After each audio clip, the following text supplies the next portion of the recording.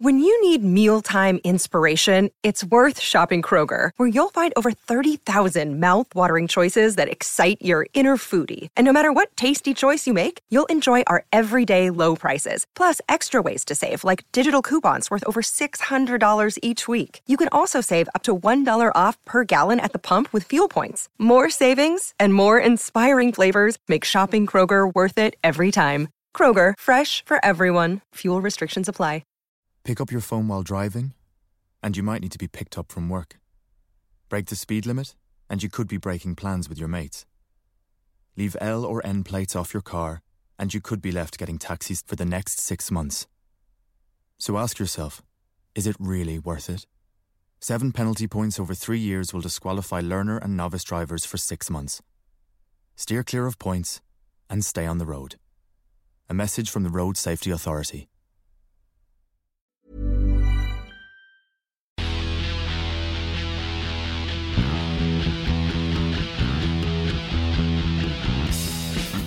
Welcome, everyone, to the Blood and Mud podcast, the podcast that, after this tour, kind of welcomes the comforting embrace of the boiling seas that will soon be coming our way. Yeah, is it like 2027 or something? The seas will boil or something? If the Gulf Stream stops, does that mean we have to stop fucking sending lions to us to the Southern Hemisphere? Is that how it works? Well, if the Gulf Stream stops, we'll be living in Siberia, basically. So, so rugby then will become an entirely indoor sport. Good. Yeah, so that was bad news, wasn't it? That report today. I mean, very predictable. Tell me something news, we didn't yes, know. Yeah. Undeniably, still a bit of a pisser. Yeah. So I am Lee. Hello, everyone, and over there is. Mm-hmm. I'm Josh. You know that already. Yeah, so it's all over. The tour is over. We'll be talking about that soon, won't we? We will. In a few shortest minutes that will seem blissfully short, too short by comparison. We're on the live stream. For those of you who can see us, hello. Hello. Josh is wearing a lovely Stade Rochelet t-shirt. Yes, I am. I'm wearing a purple jumper. It might not look purple on your screen, but it is. Right, so... we've done the introductions. Apart from watching the game and getting a bit hacked off or whatever, we'll come to that later on. But how was your weekend beyond that, Joe? Did you do anything? I cleaned all of the windows inside my house. Because we had the outside windows done on Thursday, and then obviously when the outside windows have been cleaned and your windows still look fucking rancid, then there's only really one finger that you can point at in terms of who was responsible for this. So yes. I got one of those. You got one of those window vacs? What was it, like the squeegee thing? Yeah, and it hoovers the dirt off the window. Very good. See, I got one of them, but it wasn't any good to me because the rubber was too wide to fit in the lattices of my sash windows. How's about that for a level of twattery? That is some first world problem shit right there. Yeah, so I gave it to my mother. She was very happy to have it. So, dear Karcher, please can you create an attachment for your all-powerful window vac to accommodate the small gaps between sash windows? Yours sincerely, Lee of North Wales. Yeah, so that's we get a window cleaner. You know, window cleaners now, they all have that big long pole that just with a big brush on the end. Yeah. Gone are the days of the squeegee and the chamois and the ladder. They just come round with this pump. I'll level with you. I reckon the lads with the chamois and the fucking ladder do a hell of a lot better job. They do a miles better job. I can't believe it. My missus goes mad. Natalie's like, what the fuck? How much are we paying for this? It's like, look, everybody you get, somebody's going to become an artisan window cleaner, aren't they? You can charge twice the price. I actually go up the fucking ladders and clean them properly because they've got a hose pipe, they've got a long squidgy stick thing, and they've got clean water, distilled water or whatever the fuck it is that they claim they don't need soap. Fuck off, you need soap. And they say it doesn't leave any spots because it dries. It's the bollocks it doesn't. It looks like it's just rained very close to my window. Yeah, and see, I don't believe it's distilled water or whatever the fuck it is that you're claiming it is, or pH neutral water or whatever the fuck it is. It's tap water. or more accurately, probably just whatever they found. Scooped out the canal on the way to the house. It's just not very good. It's just not good enough. And I swear that back in the day, it did not used to cost what it now costs to get a house's windows cleaned. Maybe our guy's quite advanced, so he's good. He does direct debit and everything, which is a bit of a pisser because the other week when it was fucking boiling, we had all the windows open. That was their day to come. They came out. I was like, "Yeah, there's no way I'm closing the windows for you to wash them." So crack on. But then I thought, hang on, I've paid a direct debit for this month. This is automatically set up. I need some kind of refund. Yeah, that's it. I mean, ours comes every 8 weeks, and it just happens. Well, every month we do. Yeah. The dog goes bananas at every window that they're at. I mean, the best part is about sort of paying these people in advance and then they just come, is that, quite often they won't even ring the doorbell. And the first you'll be aware of them is when somebody smashes a fucking giant brush against the window of the office that you're working in on the second floor and scares the shit out of you. What the fuck? Yeah. Anyway, that's our window cleaning saga over. I had visitors for a long time. They finally all left on Thursday. It was lovely to see them, but I was glad they were gone because no matter how much you love people, it's a finite amount of time that you can have visitors before it just gets a bit much, So my nan and my mum come round Saturday for dinner, for Sunday dinner. I made it lamb with salads, lovely stuff, a bit of flatbread, and my nan was fuming because somebody had accused her of calling her baby fat, which she wasn't happy about because my cousin has got this girlfriend who's got a baby. And my nan's an 84-year-old woman from Lancashire. So they have a turn of phrase, don't they? And she's speaking to this woman from North Wales. The baby comes in and she says, "Oh, what a lovely big bonny baby." And leaves it at that. Yeah. And then says to my cousin, who's put a bit of poundage on during lockdown, "You're getting fat, name of cousin." Because that's what old people do, in my experience. Yeah, it is. Yeah, undoubtedly is, yeah. And then the cousin goes round, my cousin's girlfriend goes round to me auntie and says, "Your mum's just called my baby fat and him fat." I mean, my nan says, "I told them, but they told me." I said, "I wouldn't call a baby fat. That's not what I'm saying, but he is fat," she says. Unbelievable. Honestly, does it come to everybody at a certain age? You just start saying shit to people and not care. I think the mental checkpoint sort of becomes less robust than you'd want it to be, So anybody's not sure. If you ever speak to a Lancashire woman who calls you baby Bonnie, big Bonnie baby, it's a term of affection. Yeah. There was a time when having a big fat baby was a very useful thing from a survival point of view. Having a fat baby is a good thing. I don't know why the lady was getting upset about it.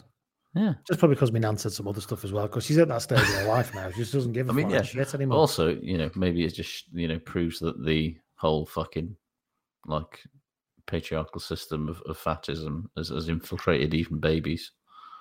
It'll be a bad do. It's a bad do altogether. Too right. Welcome everybody. This is the last pod of this series. It's episode 251 in total. It's the last pod of this series. A series, I've looked at it, Josh, and we've been on it. We've been here every week pretty much, a couple of missed ones, every week since August the 12th, 2019. I mean, if I'm level with you, it feels like it. Yeah, it's in between. There's been a World Cup. Yep. 2 Six Nations is. Yep. A Lions tour, obviously. Yep. A legendary kitchen fitting saga that's gone down in history. Absolutely. A pandemic. Well, not to mention a small matter of a period of a cancellation of all rugby completely due to a global pandemic. Yeah. And also, I think the most momentous thing of the past 2 years, the creation of the game that we're all now playing, Big Light or Lamp. Yeah, I mean, let's face it. A big part of the reason that we've got to go away now is I've got to get myself in proper shape for Big Light or Lamp season, which of course will start once the days start getting a little bit shorter. That's prime Big Light or Lamp. Around September, sort of, I'd say maybe second or third week of September. That's when Big Light or Lamp can really start making a comeback. A bit before the cold starts to bite, so you can still get out of an evening, not it being too troublesome. Exactly. So yes, so there you go. So it is almost 2 years to it is 2 years to this episode since we've stopped. I mean, there is one other much more popular podcast, and maybe it's why it's much more popular, that make a point of being on every week. They've been on every week in one way or another since 2014, I think. And having done this for 2 years, I've come to the conclusion that they're basically sociopaths. I think that must be to commit to that level of podcasting every week. I mean, I just don't know what else. It's a level of rugby sociopathy that you can maintain that level of interest and determination to produce content for that long. I'm done with rugby union for a month now. God, I might watch a few games, but I am gonna. Yeah, I don't want to think too deeply about it for at least I'm going to do my utmost to not think about rugby union in any kind of deep way for at least a month now. And fair play if you can maintain that level of enthusiasm and interest in it. Fucking good luck to you, I say. However, we still love rugby, of course we do. And we've got lots to talk about today, and we will be back. It's just it's time to have a minute, basically. So a little minute, and then we'll come back. Yeah. I think we've reached a natural pause and we're taking a rest to recharge our batteries and hopefully come back funny. Yes. Well, funnier. Obviously, we're already funny, aren't we? Well, I'll let you be the judge of that. Anyway, we're on Acast and Apple and the like. If you want to get in touch with me, I'm at Blood and Mud on the Twitter. I'm Lee at bloodandmud.com. And what about you, Josh? How do people get hold of you? I am at Josh Gardner and at Rucked_Mag, and also Josh at RugbyShirtWatch.com, which is definitely an email address that I answer to. Right. So we are on Patreon.com.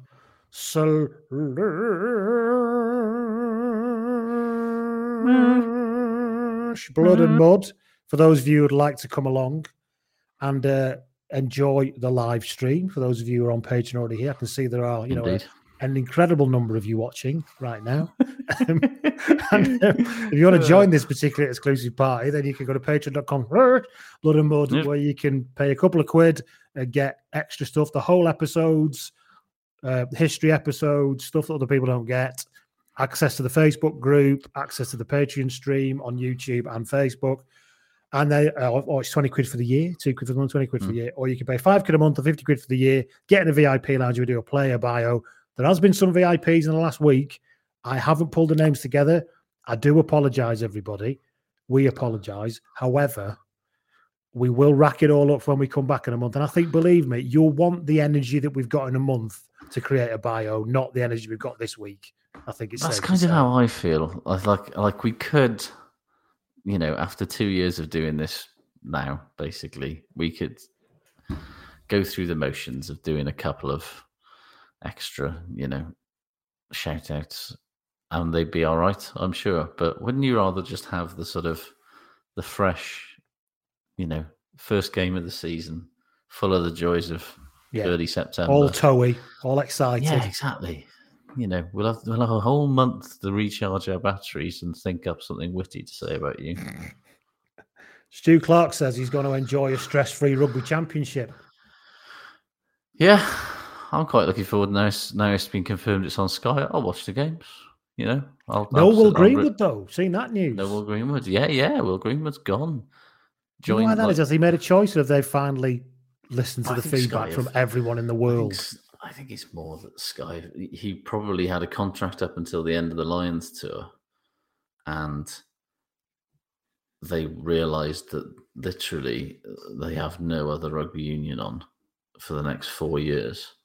What with rugby championships confirmed, Ultimate Rugby whatever it is, United Rugby Championship. I keep calling it Ultimate Rugby Championship. I'm going to carry on doing it. I think the ERG, not to be confused with the ERG. With the ERG, no, which is a completely different thing. But yeah, ERG is. I hope it has more success of actual outcomes, the ERG, than the ERG. Because if you remember the ERG, it just things got referred to it. I think the ERG is basically like David Brent's name for a special filing cabinet, which was actually the bin. It's exactly. I think that's the ERG. Yeah. The ERG, yeah. But yeah, obviously the ERG is on Premier Sport. I'm going to just call it that for now. Is on Premier Sports for at least the next 4 seasons. The Premiership and the Champions Cup has got another 3 years, I think, or so to go on BT. There's no rugby left for Sky to have, except for Tri Nations or Rugby Championship or whatever the hell it's going to be called, or Six Nations. And now Six Nations is going free to air. Like, why would you keep? I mean, why would you keep Will Greenwood under contract anyway? But particularly if you haven't got anything for him to do, why would you keep paying him? And I'm assuming the results of his P test have come back this week. Yeah, maybe that's he's absolutely failed on. Somehow, Will, you failed on everything. We've tested your system and everything is in. Even stuff we didn't test for is flagging up on here.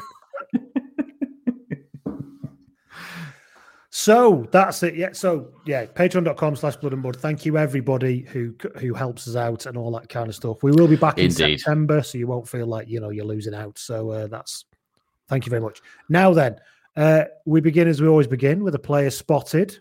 Mm-hmm. Miles Burley gets in touch on the Patreon messaging service.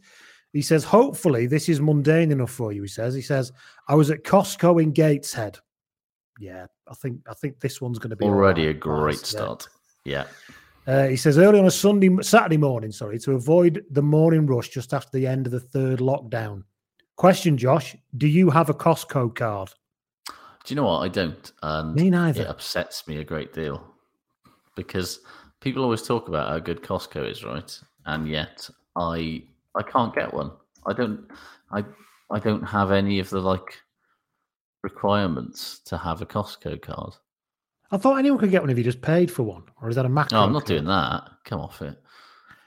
But so I drive past a gigantic Costco. Well, when I go to the office, which is not often now, I drive past a massive Costco at the end of the M56, and I've been once with somebody from work who has got one because they used to go and stock up the tea cupboard and shit. Mm. And the stuff in there is balmy. You can buy bags of gigantic king crab legs and all sorts. It's absolutely insane. Trays of donuts. So much toilet roll. Yeah, it is basically, it's like macro on fucking HGH, it's like the middle aisle of Lidl turned into a fucking metropolis, basically, Costco, isn't it? Yeah, and obviously it's an American thing. What has just kind of transplanted itself over, but it fascinates me in a sort of because I've never been there. And I know it's only 15 quid a year to be a member. But I just don't really. I'm not. There's something about paying to go into a shop that I'm just paying not to go to a shop that it just doesn't seem worth it. I've never paid to go into a nightclub. I'm not paying to go into a shop. That's not true. But it's at the end. Yeah, and then those places. It's one of those places that confuses me because it's priced with VAT, without VAT, like my dad's builders merchants. Classic macro way. Yeah. And you're like, oh, hang on a minute. Well, am I paying VAT or not? Who's going to pay VAT? Or do I pay VAT? I have no idea. My dad's builder's merchant is even more confusing because the price that's on the shelf has no resemblance or bearing whatsoever on what I'm actually going to pay because I just stick it on my dad's account. Not because that means my dad's pays and I don't, but the price that comes through on the receipt for the account purchase is a lot compared better, to what they make the mugs off the street paying is staggering, the difference. Exactly. It's like if you got a trade card at B&Q, you'll get some discount there. Not as much. It's not as good as it's overstated, isn't it? It's overstated. Yeah, big style, but it is still better. But I can't get. I don't think I can get a Costco. I'm just looking up here. You've got to be a current or retired employee of banking/finance. No. Fire and rescue. No. Post office. No. Airlines. No. Education. No. Police force. No. Civil service/armed forces. No. Medical/health. No. Insurance. No. Local government. No. Or be a qualified chartered accountant, an architect, a doctor, a surveyor, a solicitor. I genuinely feel like, right, this membership criteria is everyone in the UK but you. Music journalists are specifically excluded. Yeah. Like everything else is on there. Solicitor, doctor, chartered surveyor, chartered architect, accountant, tinker, tailor, soldier, spy, Frew, Barney McGrew, Cuthbert, Dibble, Grubb. No music journalists. Yeah. You cannot, or you can be retired from any of those, or you're a current or retired employee of an improved company that has been pre-approved and an agreement has been arranged between your company and Costco. Genuinely, fuck Costco. Fuck them. Not interested. I'm loving this, by the way. Facebook user, I don't know who that is, says, my mother-in-law is a Costco member, and every time she visits, she buys me a giant jar of gherkins. Now, giant for Costco, I mean, you're talking like the size of a size 5 rugby ball here. Probably. Easy, if not more. She says, and he says, Facebook user says, because I mentioned once about 8 years ago that I liked gherkins. It's like my entire family's convinced I take sugar in tea, even though I don't. There's 2 sugars a day. No, I don't take sugar in tea, no. Yeah, it's like my father thinks that my wife really likes things to do with Russian dolls because she did us. She sort of. That's the potential to have some horrific shit in your house. Honestly, yeah, it absolutely is. But she went through a little phase, maybe about 12 or 13 years ago, of getting a couple of like cutesy sort of like things with Russian dolls on them, and now that's every Christmas. There's something Russian doll themed. Now you have a terrifying babushka room. No, now the charity shop gets a lot of Russian doll themed stuff on about January the 3rd. But like, yeah, there's no talk. Like I've mentioned it. I've been like, she's not really into Russian dolls anymore, and it's just I've given up. It's not going in. It's just not going in. Well, at least he's not buying a personalised number plate. So it's very true. It's not the worst thing he's ever bought. Right. So sorry. Back at Costco in Gateshead, where Miles is. He said, I'm getting to the tills and picking the shortest queue. I suddenly found myself standing behind a Man Mountain and current Falcon Mula Polar. Oh, hello. In his shorts and flip-flops with one of his sons loading up on supplies. He said, I didn't get a very good view of his trolley, but I did see he had 2 slabs of Fanta cans. Probably to help him get through pre-season after rejecting that move to France, says Miles. Yes. See, I didn't know that, and yet it's the most obvious thing in the world that Mula Polar's buying 2 slabs of full-fat Fanta from Costco. Also, what exactly is fucking Mula Polar doing that he's been pre-approved to be a member of fucking Costco? Oh, hang on. Yeah, that's a point. What is that on the list? Professional athletes on the fucking list. Oh, yeah. Absolute disgrace. So we've uncovered an elaborate grift by Mula Polar to get into Costco somehow here. Is there like a market in like fake IDs? Obviously, can you get fake Costco cards? And if so, can somebody send me one? I just want to go. I just want to know what it's like. Just one time. Right. So yeah, thank you very much for that, Miles. That's a cracker. Mula Polar. I love that. Mula Polar at Costco. And Mula Polar, he'll have constant furry teeth because they're drinking full-fat Fanta. Though it coats your teeth, full-fat Fanta. I reckon he just walked through the door and said, I'm fucking coming in. Well, you're not going to say no, are you? Imagine the lad who's on £8 an hour on the door. Yeah, go on, mate. Not interested in dealing with this. And also, if somebody walks up in shorts and flip-flops, you're going to assume that they've got a Costco card, Yeah. Yeah. Weird thing, there's things you could only get in Costco for years that you can now get in Aldi, like occasionally, like the fucking the Spanish leg of ham on like a ham on iberico. Yeah. You can get that. You used to be able to get that in Costco. You can get that now occasionally in Lidl. Yeah, my cousin's tempted to buy one and then realizes that obviously what they look great in a bar in Spain. How much ham are you going to eat? How much ham? Yeah. And you got to cover it up and keep the flies off it, and the cat's trying to get at it constantly, and all that kind of shit. Because you would guarantee you'd come in and the cat would have dragged it off the worktop onto the floor and was chowing down, don't you? Or at least would just have lots of claw marks in it where it had been basically serving itself ham. Sort of. Yes. We do that sometimes if you accidentally leave the lid off the butter dish. You come down and see little sharp nail marks in where obviously for hours he's just been dipping his paw in and giving it the full. Oh, lovely stuff. Right then, so that's Player Spotted. Thank you very much. The last one of the season there to Miles Burley for that one. Thank you. If you want to get someone in, you can do the Patreon messaging service. My DMs are open, or Lee at bloodandmud.com. Don't send it to Josh at bloodandmud.com. He doesn't care.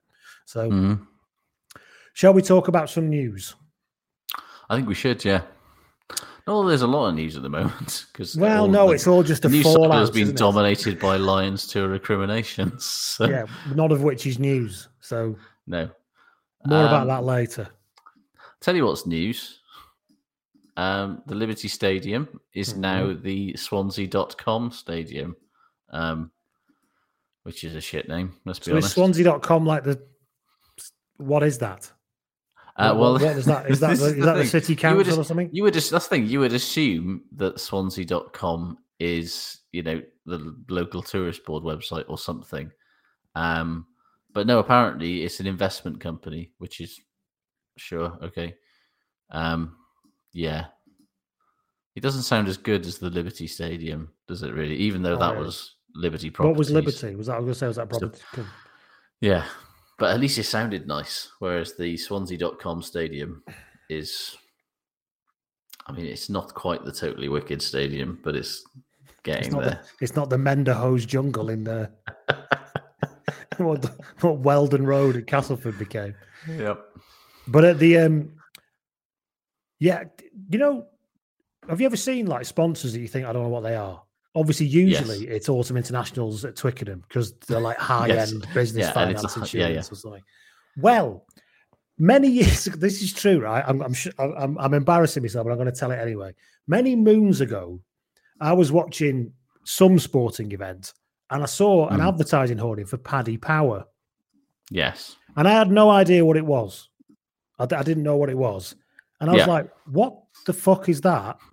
Is that some kind of Irish? Because it was at the time when a lot of like lifestyle and culture sites were opening. So it must have been a good 10, 15 years. I thought, is it like an ironic title for an Irish expat community website or something? Could be. But that's fucking dodgy. And who set this up and all that kind of... Anyway, I forgot about it. Then years later, probably literally years later, it was like, oh, it's a bloke's name. And it's I'm assuming it's a bloke's name. I'm just invented a kind of... it wouldn't shock me if they have... I still don't understand why it's called... Is his name Paddy Power? Well, Power is an Irish surname. There's a Power whiskey and stuff, yeah. But John Power, of course, of the behemoth Britpop band Cast. Indeed. I got offered an interview with him the other day, and I didn't even reply to the email. John Power? Apparently, he's horrendously left-wing, so... Oh, really? He's really serious about it, so he got a right laugh. Paddy Power was founded in 1988 by the merger of the 40 shops of 3 Irish bookmakers, Stuart Kenny, David Power, and John Cochran. So... That makes even less sense. The power is there. The Paddy is, I assume, literally because it's Irish. Is it they like try to create a kind of Planters Nuts or Mr. Tato type character? Yeah. There is a Paddy Power, a Patrick Power, who's David Power's son, but he was born in 1974, so he predates the company.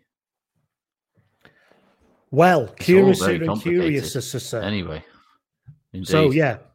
So I was very confused when I first saw that title. But obviously, they're everywhere now with their ironic attempts to go viral and all that stuff. I hate that, yeah. Yeah. So the Swansea.com Stadium, if you want to know what Swansea.com think about the Ospreys and all this, their statement said on the Ospreys website, it's an honour and a privilege to continue our investment into Swansea City with this 10-year commitment to the stadium naming rights. There's a what? A rugby team, you say? Oh, don't care about that. Nick Garcia, not paying any extra for that, no. Nick Garcia, who it still amuses me, is the man who's somehow in the CEO of the Ospreys now and not a Simpsons character. Says competing in the Irk and the Champions Cup takes the Ospreys and our supporters around the world with matches in 7 countries across 2 hemispheres. However, nothing makes us happier than hosting global rugby supporters and clubs where they can meet our supporters and partners at our home in Swansea. Swansea.com is a great brand that aligns with our roots. I mean, they don't think so, but okay. It aligns with our roots because it's got the word Swansea in it. And they've given us... And because we don't own the stadium and we don't have any choice. We've got fuck all choice about this and we welcome anybody who will give us a bit of cash. Right, so that's that's a renaming of that. I quite like the Liberty Stadium. It didn't sound like a sponsor job, that, did it? Yeah, I liked it as a name, and I think it will always be the Liberty to me. But yeah, Swansea.com Stadium it is. Okay, other news, Martin Gleeson is the new attack coach for England, while John Mitchell becomes the defence coach in Wasps. And I don't think somebody at some part of that has not understood the swap they were making. Yeah, because I just assumed that John Mitchell was going to go and be like in charge of Wasps. It seems weird if he's going to just be Wasps' defence coach. Like, how much money are they offering him, or how miserable is he? Yes, or how much has he just been sacked? Yeah. As Facebook user says, I'm assuming this pod is all about Martin Gleeson going to England as attack coach sweepstake on how many months he'll be able to cope with EJ's special brand of management. Well, it doesn't bode well for that poor lad from Jersey who literally lasted about 15 minutes and has presumably been sent somewhere. Yeah, I don't know. I don't know who is in charge of, Lee Blackett presumably is still in charge, but it would just seem very strange if John Mitchell is not going to be some sort of director of rugby or senior position. It's mental to leave a test level position to do the same job for a club unless something has gone seriously fucking sideways. He has coached the All Blacks as well, many moons ago. Ex-All Blacks coach. 2003 he coached. Yeah, he oversaw the All Blacks absolute nadir. Yeah, when they basically were all just drunk all the time. He had the controversial "all I want is dickheads" policy. Yeah, well, including me. He is the reason the no dickheads policy exists. Yeah, that's going really fucking well, by the way, isn't it? Let's call that past tense. Existed. No dickheads, just a load of cunts. That's what we'll have it here. But yeah, he is the reason that the no dickheads thing existed, because he just picked a bunch of fucking shambolic lunatics who just wanted to get pissed all the time and didn't really care about playing for the All Blacks. Still got to a semi-final. Yeah. But then ultimately, that spawned Dan Carter and Richie McCaw, so let's not say it was all good. EJ's special brand of management is referred to by the face user. Martin Gleeson played for St Helens for many, many moons. I think he was at St Helens when Ian Millward was there. He used to coach my club, Lee. He got us promoted, actually. Very sorry to see him go. Exactly. But he was a bit of a tosspot as well. So I think he's used to dealing with a slightly abrasive, loudmouth Australian tosspot, really. So he might do that. Might just be a water of a duck's back, really. Yeah. Eddie Jones says, we're building a coaching team to win the 2023 Rugby World Cup. Every appointment from here on in is very important, as presumably the appointments he's made up until now have been entirely unimportant. Including the ones that I let go and then appoint somebody else. They're all equally important. We're starting with Martin as attack coach. He's a bright young rugby coach with experience at the highest level in leagues who will add significant power to the team. All right. They do love a league attack coach. Remember for years it was defence coaches, and now it's league attack coach. Well, it's because defences are so on top now. They've just gone, well, they score tries in rugby league, so maybe what we need is a rugby league person to beat these rugby league defences. And the might as well just. Dennis Betts got the skills coach job at Gloucester many moons ago, didn't he? The former Great Britain and Wigan second row. Dennis Betts, fucking hell of a player he was. And I remember he went to Gloucester as skills coach. What are you coaching? You're a skills coach. He's like, I genuinely don't know. You're not passing very well. I need to teach you how to pass, even though you're a professional rugby player. I think it's just one of those like extremely nebulous things. What you can like just call somebody a skills coach, but because I remember Chris Horseman. Remember him?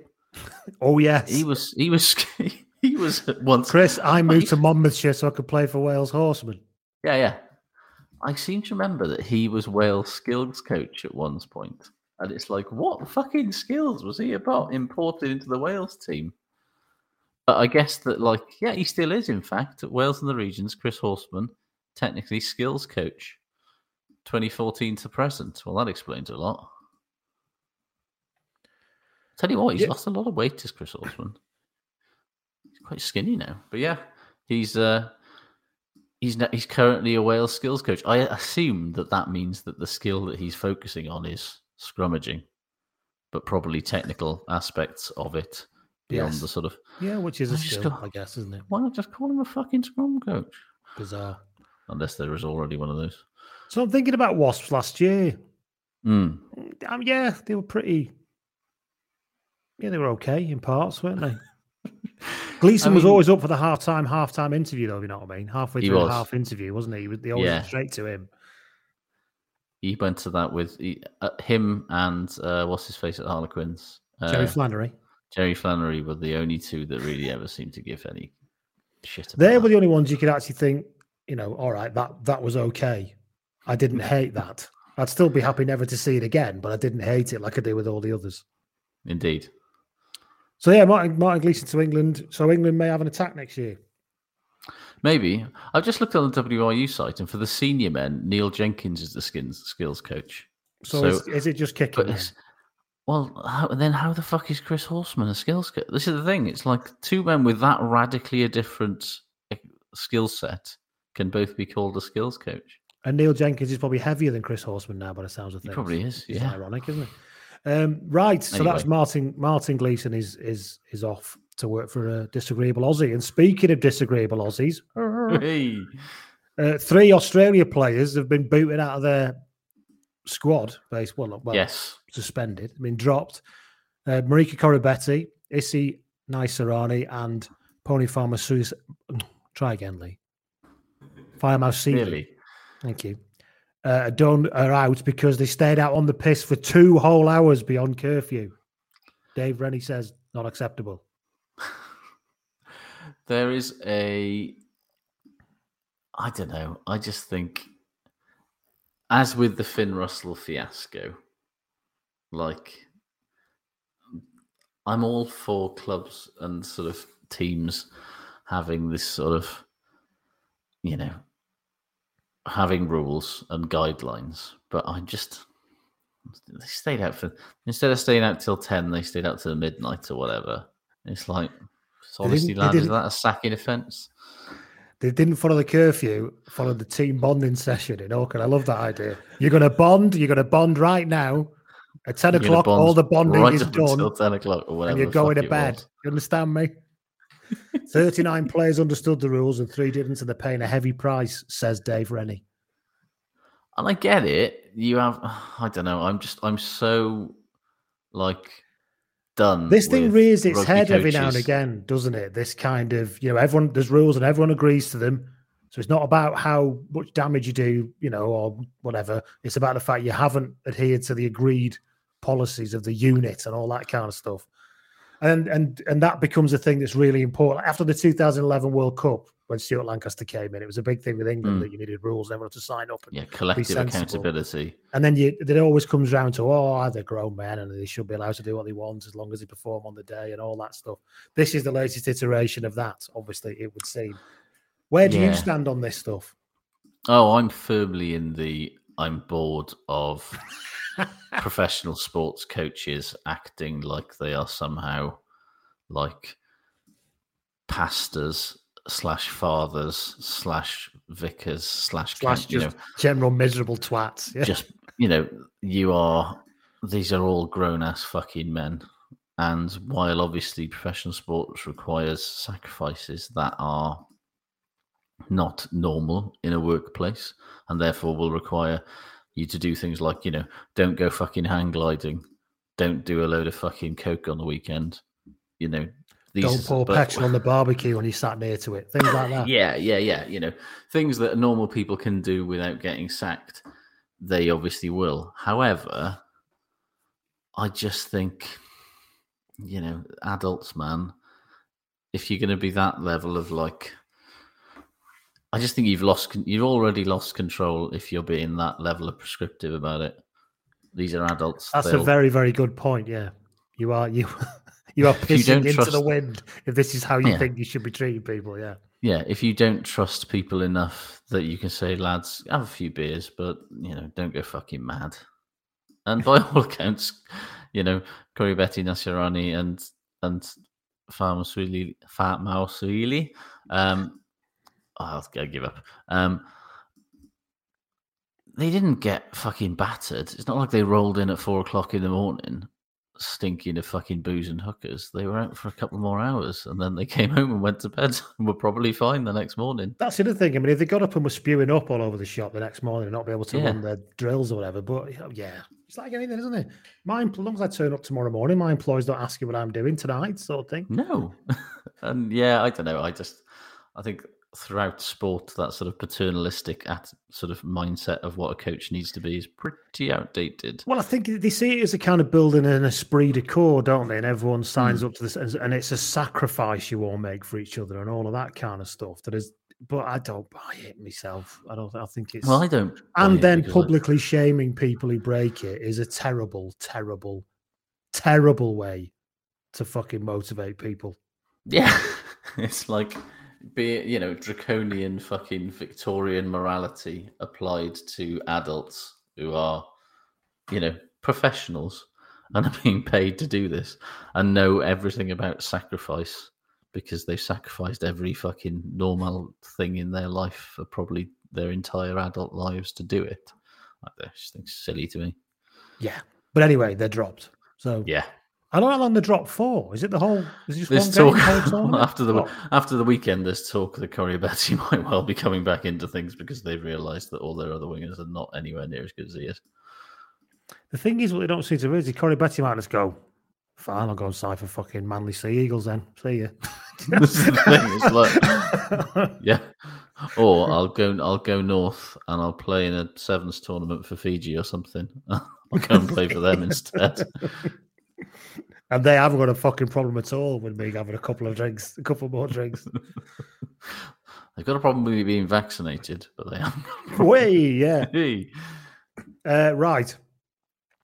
The love of my life, Jason Isbell's been in trouble this week because he's insisted everybody has a vaccine passport to come to his concert. Yes, I saw that. I really enjoyed him. I love one of the first comments under the announcement on his Twitter was, "Let me save you all a number of questions and answer to give you the answer because it's his fucking concert. That's why."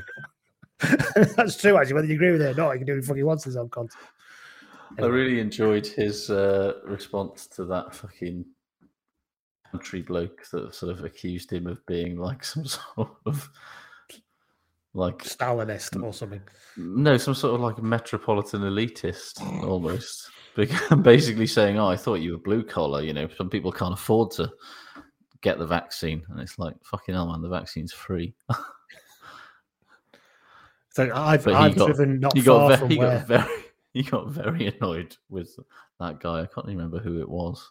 Somebody I'd never fucking heard of, but I'm now scrolling. Can I just say, I've driven very close to where he's from, and it very much is not a metropolitan elite type area.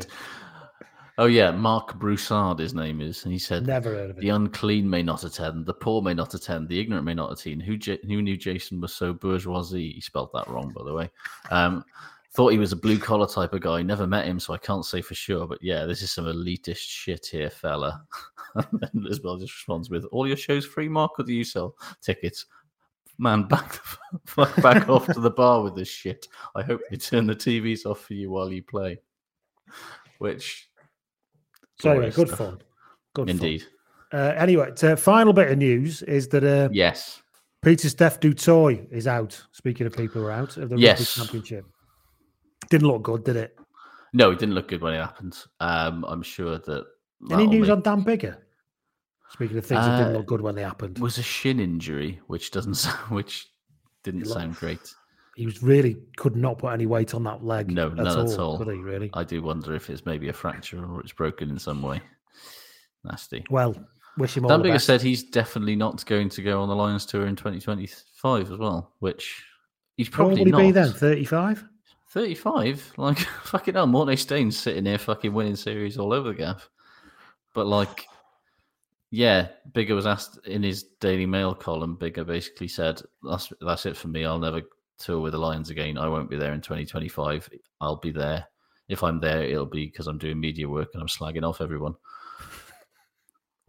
Which is quite funny.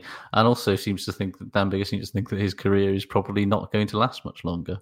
If he's talking about being in the media by 2025. I mean, fucking hell, mate. Come back to Swansea, and we'll have you. Stephen Myler will be about 40 by then. He's probably going to be ready to not be the best player in the world anymore at that point. And, just slot right in there.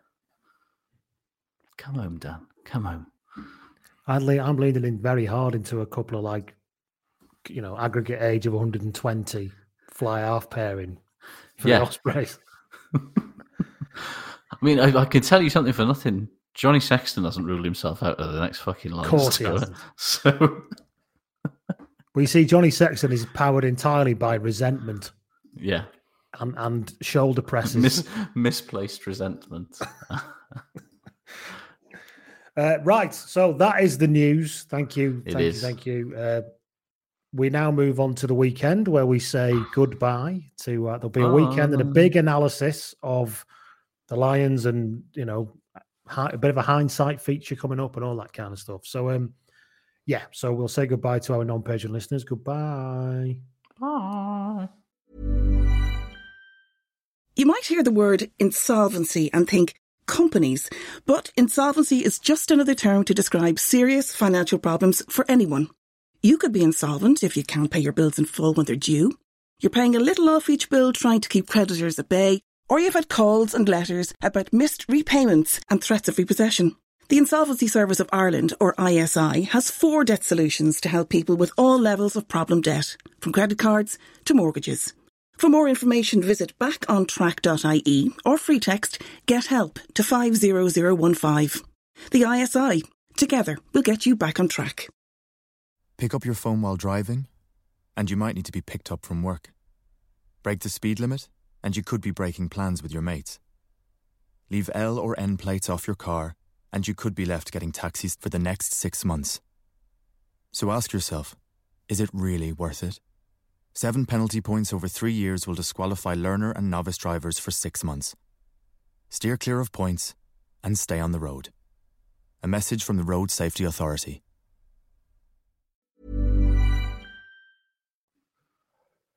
Right then. It's shit good time, so that means our non-Patreon listeners are back, if we've got any of them left anymore. I don't even know, to be honest, but welcome if you are a non-Patreon listener.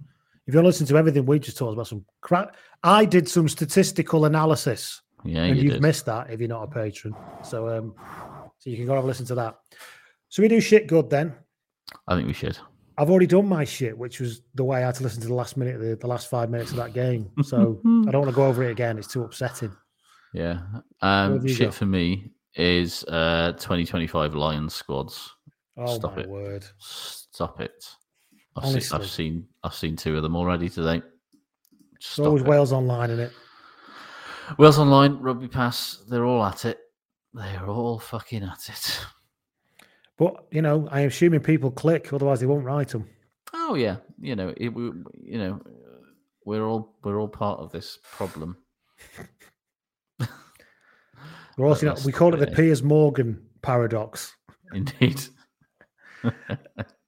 What else have we got here? This shit. Peter Robertson gets in touch. He said, shit is after a generally a more positive week, ending up with 26 minutes play in South Africa and a South African medic in the in-goal area screaming instructions. Didn't leave me feeling totally unbitter. Along with the fact that refs are either unwilling or unable to hurry the game along, felt like the energy was taken out of what should have been a wonderful spectacle. Is there a rugby law for time wasting? You know what? I don't know. There certainly should be. There will be somewhere. There desperately needs to be. Yeah. And it's how you call it, though, is it? When you've got 8 people trying to set up a scrum, how easy is it for you to say, you're all fucking around now? And it's the behaviour that it generates, isn't it? If you say, if you don't form it within 30 seconds, and you lose your point, it's free kick to the other side. Yeah. Then the other side will just fuck about, won't they? So it's really, it wouldn't be easy to enforce, but then nothing about rugby is easy to enforce, and referees have a fair old go at that. So, yeah. Matthew, the other thing to deal with the scrum on the weekend, I'll mention this and shit, is Matthew Reynal basically taking a fucking full French lunch in between each part of the scrum call. Do you know what's that? Every fucking time. Crouch. Yes, I'll have the shrimp, please. Yeah. What a surprise that somebody goes early. Bind. Literally. No, just a latte for me. Yes, thank you. That's fine. Thank you. Can I see the wine list? Yeah. Yeah. Do you have any what do you recommend in dessert wines? Yeah, no, okay. Well, hang on, Kyle, you just touched your head against his head while I was perusing free this. kick against you for an early engagement. I mean, I made it very clear to you that I hadn't said engage yet. Yeah, fucking horrific. But how the hell, honestly, genuinely, are you supposed to time? Because there has to be a rhythm to how you. And I know the ref has to. He's liable for making sure everyone's set before engage is called. I get it, okay, but there's still no reason to take that long, especially when you've just taken 27 minutes to form it up. Equally, there should be a clock for the refs. You know, if it's taken more than 5 seconds, then the whole scrum needs to be reset. Yes, this is the way forward. There should be a ref of refs, and they can be referred to a different TMO. Finally, Nigel Owens is going to get his post-rugby career job. Amazing. All the shit we come up with on here. Okay, what else we got here that's shit? Andy Bradshaw says shit is just kick the fucking points. Yeah. I mean, we touched on this a little bit earlier, but yeah, they really should have just taken those fucking points. Well, at least no one can have a go at poor Chris Robshaw anymore. That's what I'm happy about now. Indeed. Mike Swinson gets in touch. He said, shit is the ongoing fucking antics with the coaches, water boys and physios on the pitch. For fuck's sake, Razzie was on the pitch for 30... Razzie was on the pitch 30 seconds into the second half.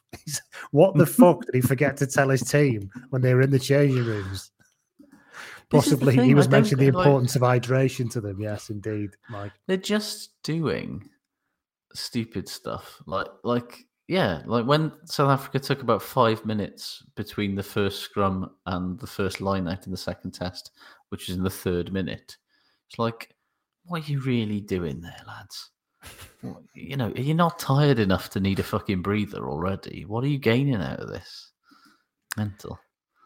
Joe Tarring, he says shit is Herschel Yankees for a game attempt to wrestle the award for world's thickest scrum half away from Gareth Davis. Only to be thwarted by the ref. And by the way, he was about 2 inches away from the fucking mark when he quick tapped that and Reynal pulled him back. Christ. Yeah, he basically, didn't want to be the guy that gets a fucking video made because he called advantage over. But, it was spectacular, just remarkably thick. Like, full on, never let this man near international rugby ever again thick. Fair play. Vibka Marshall says, shit is the diffuse sense of meh and dissatisfaction the tour has left behind. I think Josh is with you on that one. I'm a bit less so, but still, I'm not exactly overjoyed with it all. Well, we lost for a start. You're not meant to be overjoyed here, but I'd be happy not to think about the Lions until 2025, to be honest. Yeah. I don't want to be picking a squad for 2025 right now, put it that way. Yeah. No. Dave, Zoology Dave gets in touch on the Twitter. He says, shit is a huge number of Lions fans, pundits and Twitchers who reveal themselves to be incredibly one-eyed, vindictive tossers. These are his words, not mine, everyone. Refusing to see faults in their players, throwing everyone else under the bus, and apparently happy to see the Lions lose. I think it comes back to what we said before about we all got to take a bit of responsibility for making this a nicer tour next time, haven't we? But as you said, let's not think about that for now. Think about it in the next... I suppose there is this issue about you do spend 4 years desperately want to fucking beat each other, and it's hard to turn that off. I don't think it's that hard to turn that off if you stood in a pub or in a ground together. Yeah, it's very hard. It's easier to not turn it off when you're just it's a lot easier. Yeah, detached from people, and the fact that everyone's just fucking tired, fed up, and had enough of everything at this stage. So, I do also think that there's a definite sense that people have their echo chambers on social media, and those are generally, you probably don't, if you're a Scotland fan, you probably don't follow that many England fans or Wales fans or Ireland fans, and vice versa. Yeah, indeed. And so it all just becomes amplified instead of when you're sat in a pub with your fucking English mate or whatever, and you're having a disagreement about it. It's a lot less aggro. Yeah. You don't want to fall out with them, do you? Go, well, maybe we'll... No, exactly. Words that literally have never been said on Twitter ever. Maybe we'll agree to disagree. Dave McGee says, "Shit is not every Lions tour has to have the move the concept of the not every Lions tour has to move the concept of the Lions forwards or backwards. Sometimes you can just stay where it is, and it's absolutely fine." That's very true, Dave. Like all of sport, not everything has to have a narrative. Sometimes it's just a game that lasts for 3.5 hours and it's over with. It's what you said earlier. It's like it's not 2005 and it's not 2013 or 97. The concept of the Lions has probably just stayed at about the same level it was in 2017. Yeah. And there'll still be people queuing up to pay $9,000 for a full package in 4 years' time. Right, there will be. Yeah, of course there will. Final shit, 10ep says, this is right, he says, shit is that it all went downhill this tour after I started watching it as a fan rather than covering it for me, as in Dave is saying, when Lee started watching it as a fan rather than covering it for the Guardian. That's right. I basically said I'm looking forward to having a couple of weeks to watch this just as a fan, and fuck me, it all turns to shit. That's a lesson, isn't it? I have to work every game that I want a team to win in, I think is something. I think so, that. Yeah. You got any more shit? I also kind of feel like in that thing, I said, I sort of made a comment about Josh Adams having scored 8 tries in 4 games or whatever. And how many could he score on this tour? And the answer was absolutely no more than 8 tries in 3 games or however many he scored. Narrator, the answer was 8. The answer was none. Yeah. Yeah. After that point, things never really were that much fun ever again, I don't think. To go back to the game in Josh Adams, though, do you remember? I mean, how good did Josh Adams look for the first half? Most of it, everywhere. Him and Duhan were off the wings all over the place, looking like they hadn't all over for work. So and then second half, where the fuck was he? And that's not to blame them. It's because the game changed. South Africa don't just sit there and let you play. Barely had the ball for the first 20 minutes of the second half. Yeah. Right. Good. Goods then. Good. Have you got any goods? It's over. James Mackay Mount gets in touch, and if this is not something that we needed right now, right, I don't know what is. Mm-hmm.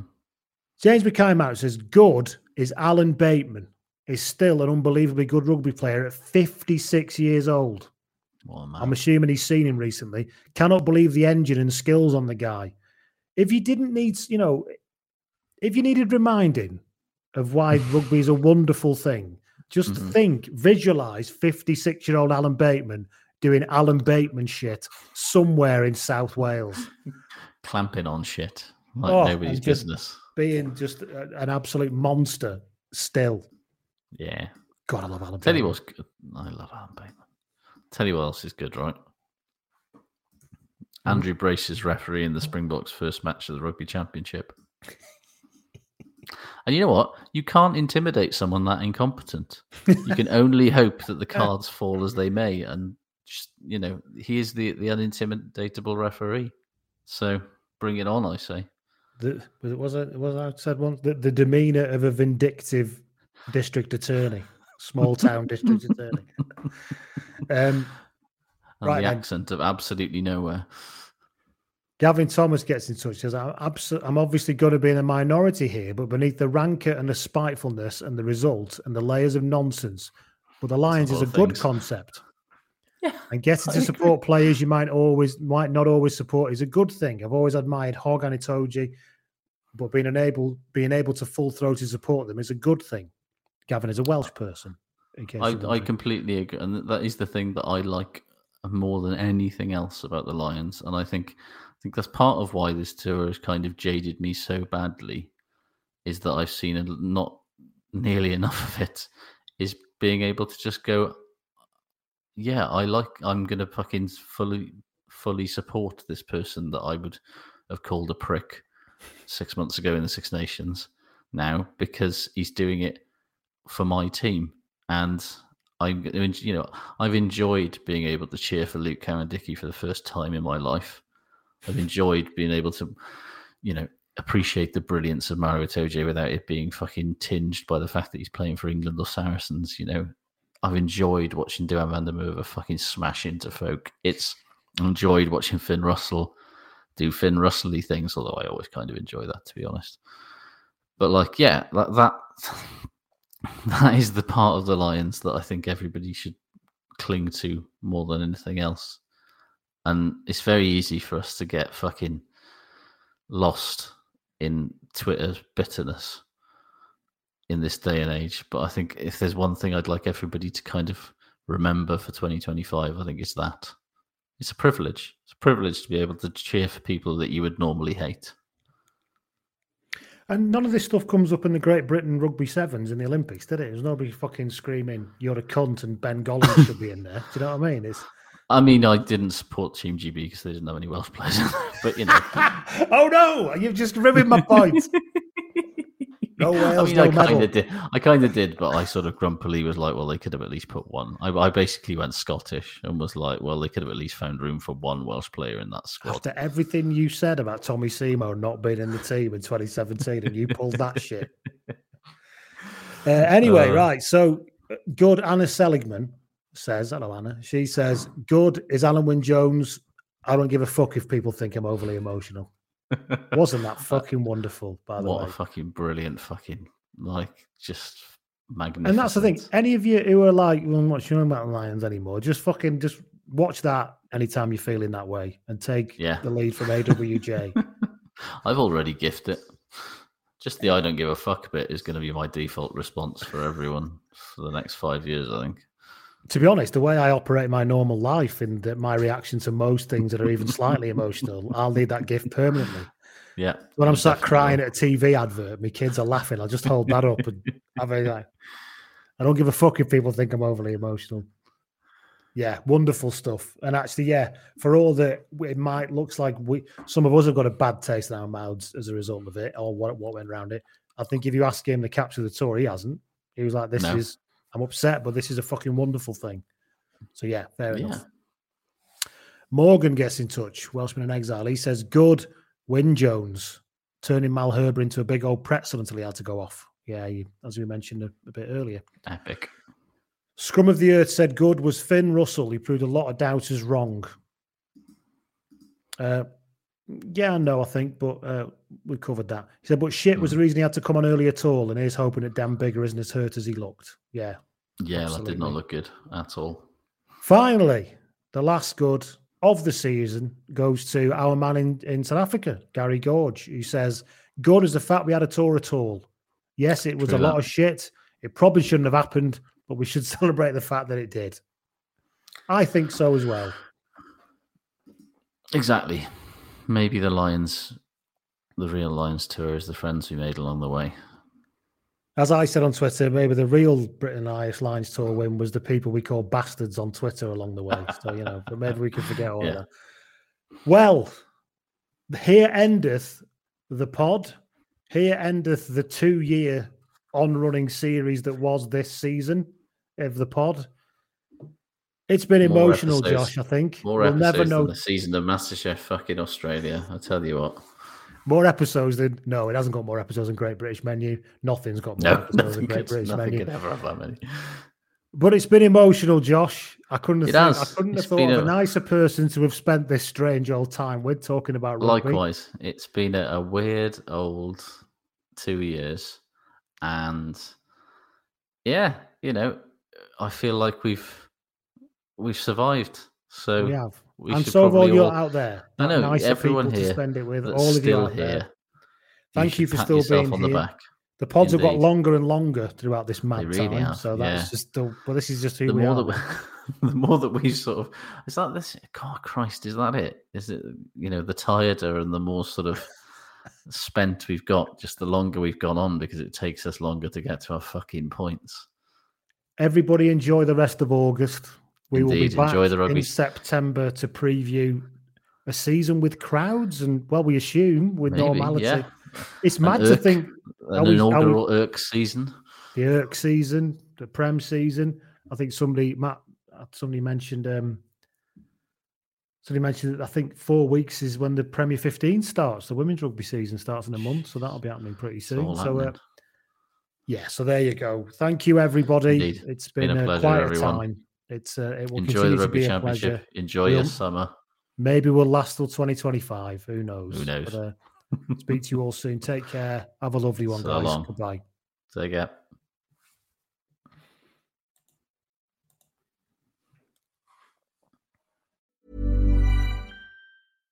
Pick up your phone while driving, and you might need to be picked up from work.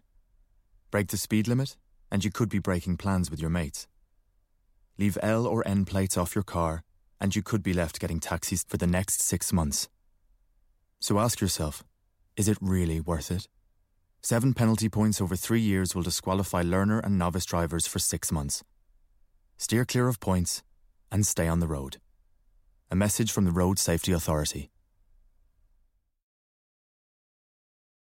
Sports Social Podcast Network.